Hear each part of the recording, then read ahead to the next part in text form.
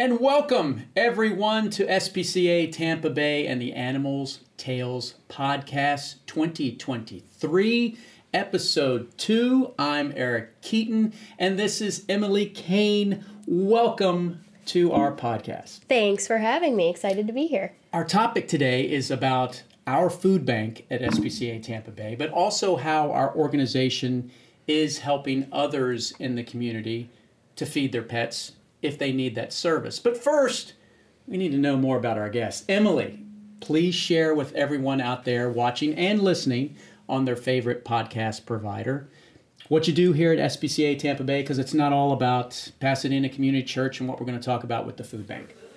Sure, I do lots of different things here at SPCA Tampa Bay. One of my primary roles is supporting our CEO, Martha Bowden. So I help manage her scheduling, her calendar, correspondence, things like that. I also play a big role in helping to support our board of directors, who basically govern the organization. And another half of my job is taking care of some of the community programs we have here at SPCA Tampa Bay, which includes the Pet Food Bank. And that would be right here, open every Tuesday from 1 to 5 in the afternoon. 2 to 4. 2 to 4. Okay. Well, we're, depending on your time zone, 2 to 4 Eastern time. And so we've had that open for a number of years. And what can folks expect from our food bank? Because this is a service where we're helping the community who needs a little bit extra during these trying times to feed their cat or dog. So the food bank that we run here at our Largo Shelter campus is called Pebbles Food Bank, and it is donation-based. So when people drop off food here at the animal shelter as a donation, we actually put that towards our community food bank program. So all of the food that you see in our food bank is donated by the public. Sometimes we get it from in-kind donations from stores and things like that, but folks can come in who are in need of a little bit of help.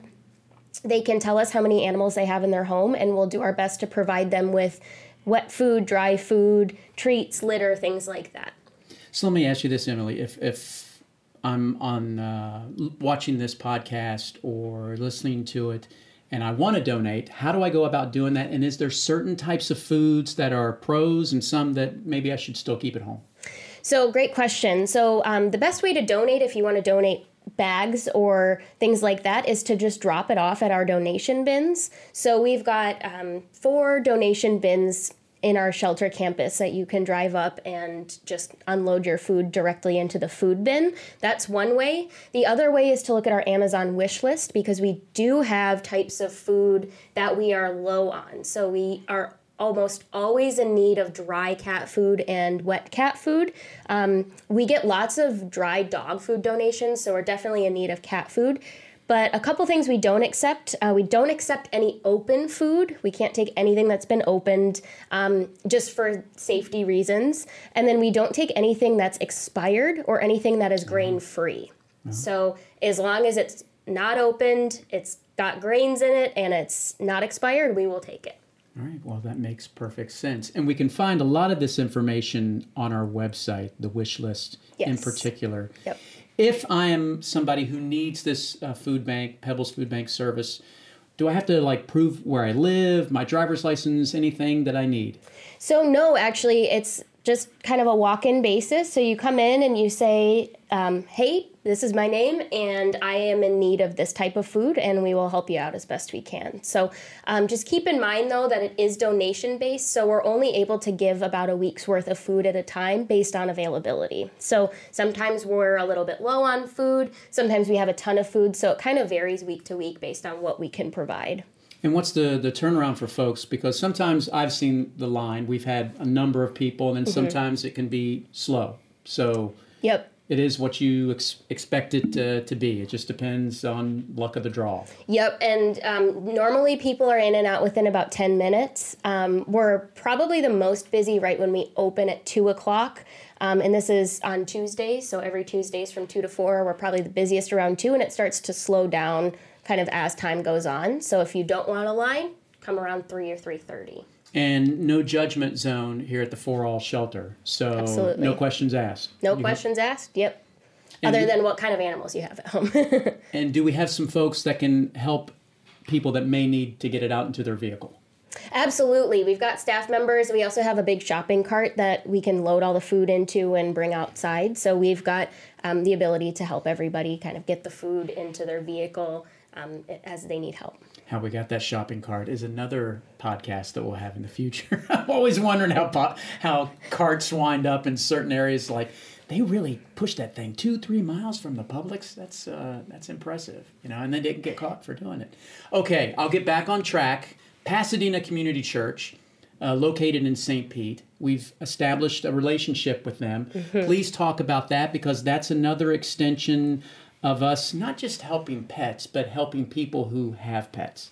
Yeah, absolutely. So we have seen such a need for pet food here at our Largo Shelter campus. We met the folks over at Pasadena Community Church down in the Pasadena area of St. Pete, and the folks who run their food programs there are fantastic. They've got all kinds of programs, from helping kids with school lunches to delivering meals to folks who are in need, to even providing snacks on the weekends for kids when they're not in school having their school lunches. So they've got a robust program. So we approached them and said, how could we help add pet food to this program? So we ran a 6-week pilot program just to see how that would work and to see, is this a need in this area? How many folks are taking pet food every week?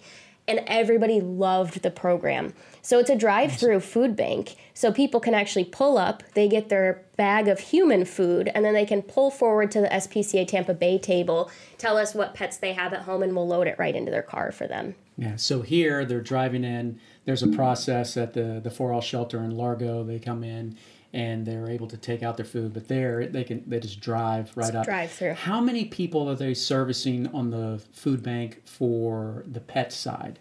For your estimate? Yeah, it varies week to week. We're typically busier in the beginning of the months, but we see about 50 to 60 families a week taking pet food, and that's about half of the people coming through the food bank line. So there's usually about 100 to 120 people taking human food, and then about 50 to 60 taking pet food.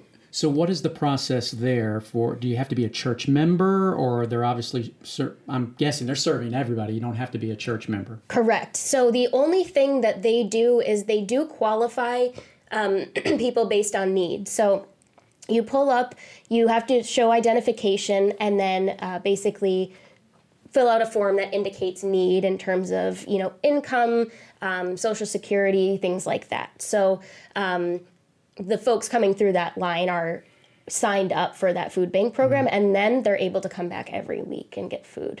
And you used to be going out there by yourself, and now you've been able to recruit some volunteers who are like, hey, I'll gladly jump in. As we showed at the top of with the teaser for this podcast, everybody's talking how humans need to feed their family, and there's a hunger situation in this country. A long time ago, I saw a stat: 1 in 5, 1 in 6 families, need that extra support, but we don't often hear about the pets. So how are you able to help recruit some volunteers to go out there? We're always looking for volunteers. We're looking for volunteers to help with the Pasadena Community Church and our on-campus Pebbles Food Bank as well. I put a call out to our current volunteers, and we had some folks who live in that area who were ready to jump in and help. And then since then, we've been posting on Volunteer Match and on our website, and we've been getting people that way. So it's been awesome to have the community jump in and help us, because this is clearly a need, and we're seeing more and more families every week, and it's such a cool volunteer program. It is, because a lot of folks, I'm sure you get approached with this all the time, I want to volunteer at the SPCA Tampa Bay, and one of the things they want to do all the time is walk the dogs, something with the animals, and they may not realize this program. When you mention this program, or even some of our marketing events where we need folks to man a table and share our story, are they more than willing to see that side, or not surprised that we're in that space of helping folks who need pet food? Totally, yeah. It's when you think of an animal shelter, you typically think of the animals, but we're just as much about the people as the animals at the 4L shelter that we run. So everybody is really excited to be part of the program, and it's just really gratifying when somebody drives through the food bank and says thank you and tells you how much of a help you're providing by giving them the food to help make ends meet that week. Yeah. Hill's Pet Nutrition does a lot with our shelter. Any type of their donations through the years that makes it to our food pantry here and then also making its way to Pasadena? So Hill's did donate a couple pallets of thousands of dog food, wet dog food cans. So we've got a whole couple pallets, couple thousand cans of those stored at a storage unit. So that does make its way to our on-campus food bank and Pasadena. But otherwise, it's all donation-based. Yeah. So it's all just individuals or sometimes companies with excess product donating all of that, and we disperse it. If we have any storage from Hills or need that type of service for us, it's probably coming from Lowe's Commercial Painting across the street about a mile and a half from our For All shelter here in Largo, because we run out of space real quick. Yes. And they have a lot, they're ambassadors of ours, and they have some warehouses where they've helped us. Anything else that I'm missing to ask you on either our food pantry or Pasadena Community Church? I don't think so. I think you hit all the points, and it's such a great program. If anybody's looking to get involved, they can email us at the info@spcatampabay.org. You can also go online, look at our Amazon wish list if you'd like to help the program.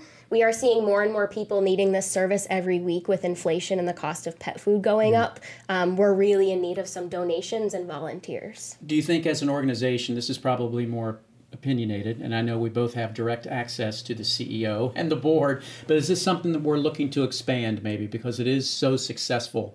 You know, if some other church says, look, we have the same thing going on, I guess we would just have to find room on the calendar and volunteers and the pet food. Exactly. Yeah, that's the only thing kind of preventing us from doing this at every church in the whole community is the labor and the inventory of food. So it would be fantastic if we could get one of these up and running in every quadrant of Pinellas County because it's such a huge need. And it's great when we can partner with churches and community centers because we can basically use their facility. All we have to provide is a couple volunteers and the pet food. And how long do those volunteers, are they working at that time? It's at Pasadena Community Church. It's from 8:45 to 11:30 every Tuesday. I'll ask or one more Thursday, time. sorry. Any bonus material for this episode 2 of the podcast? Bonus material? Yes. Anything else to add? Nope. I think that's it. Okay, super. Well, there you learned something today, hopefully, that our animal shelter just isn't about pet adoptions, rabbits, and guinea pigs and dogs. It's also out there touching the people who have pets and lending them a helping hand because we could all use a helping hand once in a while. Emily Cain, thank you. Thank you for having me. All right, we're going to take a quick break. We're going to hear from Hill's Pet Nutrition, and I'm going to come back with those barking news announcements, pet walk and all that good stuff coming up. How about a big hand for Emily Cain? I have new toys on the podcast now. There's no telling how long I'm going to be pushing all these buttons. When an old guy gets new toys and wants to push the buttons. But this is our Barking News segment, and we are going to update you on what's coming up here at SPCA Tampa Bay. As always, go to our website. Dogs, cats, small pets, pocket pets, we have them. We are open every Wednesday through Sunday for adoptions, for events. The big one coming up on April 15th for us. It's our 32nd annual pet walk. Not one, but 2 locations in Clearwater. The Orange County Choppers Roadhouse and Museum. And of course, we'll also be at the same time at North Straub Park in St. Pete. And depending on when you're listening to this or watching it on YouTube, we could be preparing you to go to Ray's Fan Fest. That's Saturday coming up. I believe it's the 18th. We are the special attraction besides Fred McGriff, the crime dog. It's his section as they celebrate another season for the Rays, a Hall of Fame season for Fred McGriff. The crime dog, we're going to have puppies and dogs there in that section for the community to meet. So it's going to be a great time. For any and all of our events, just go to SPCATampaBay.org. And to listen or watch, go to YouTube to watch. To listen to our podcast, please like and subscribe on your favorite podcast provider. Thank you, Matt, for contributing. He gets an applause as well, and maybe even a rim shot or some button, or maybe the horn. He gets the horns because he's been preparing our podcast to enter into the new episode season. My name is Eric Keaton. Thank you again, Emily, for sharing all the information about how our Pebbles Food Bank helps members of the community and how we partner with Pasadena Community Church. We'll see you on the next episode.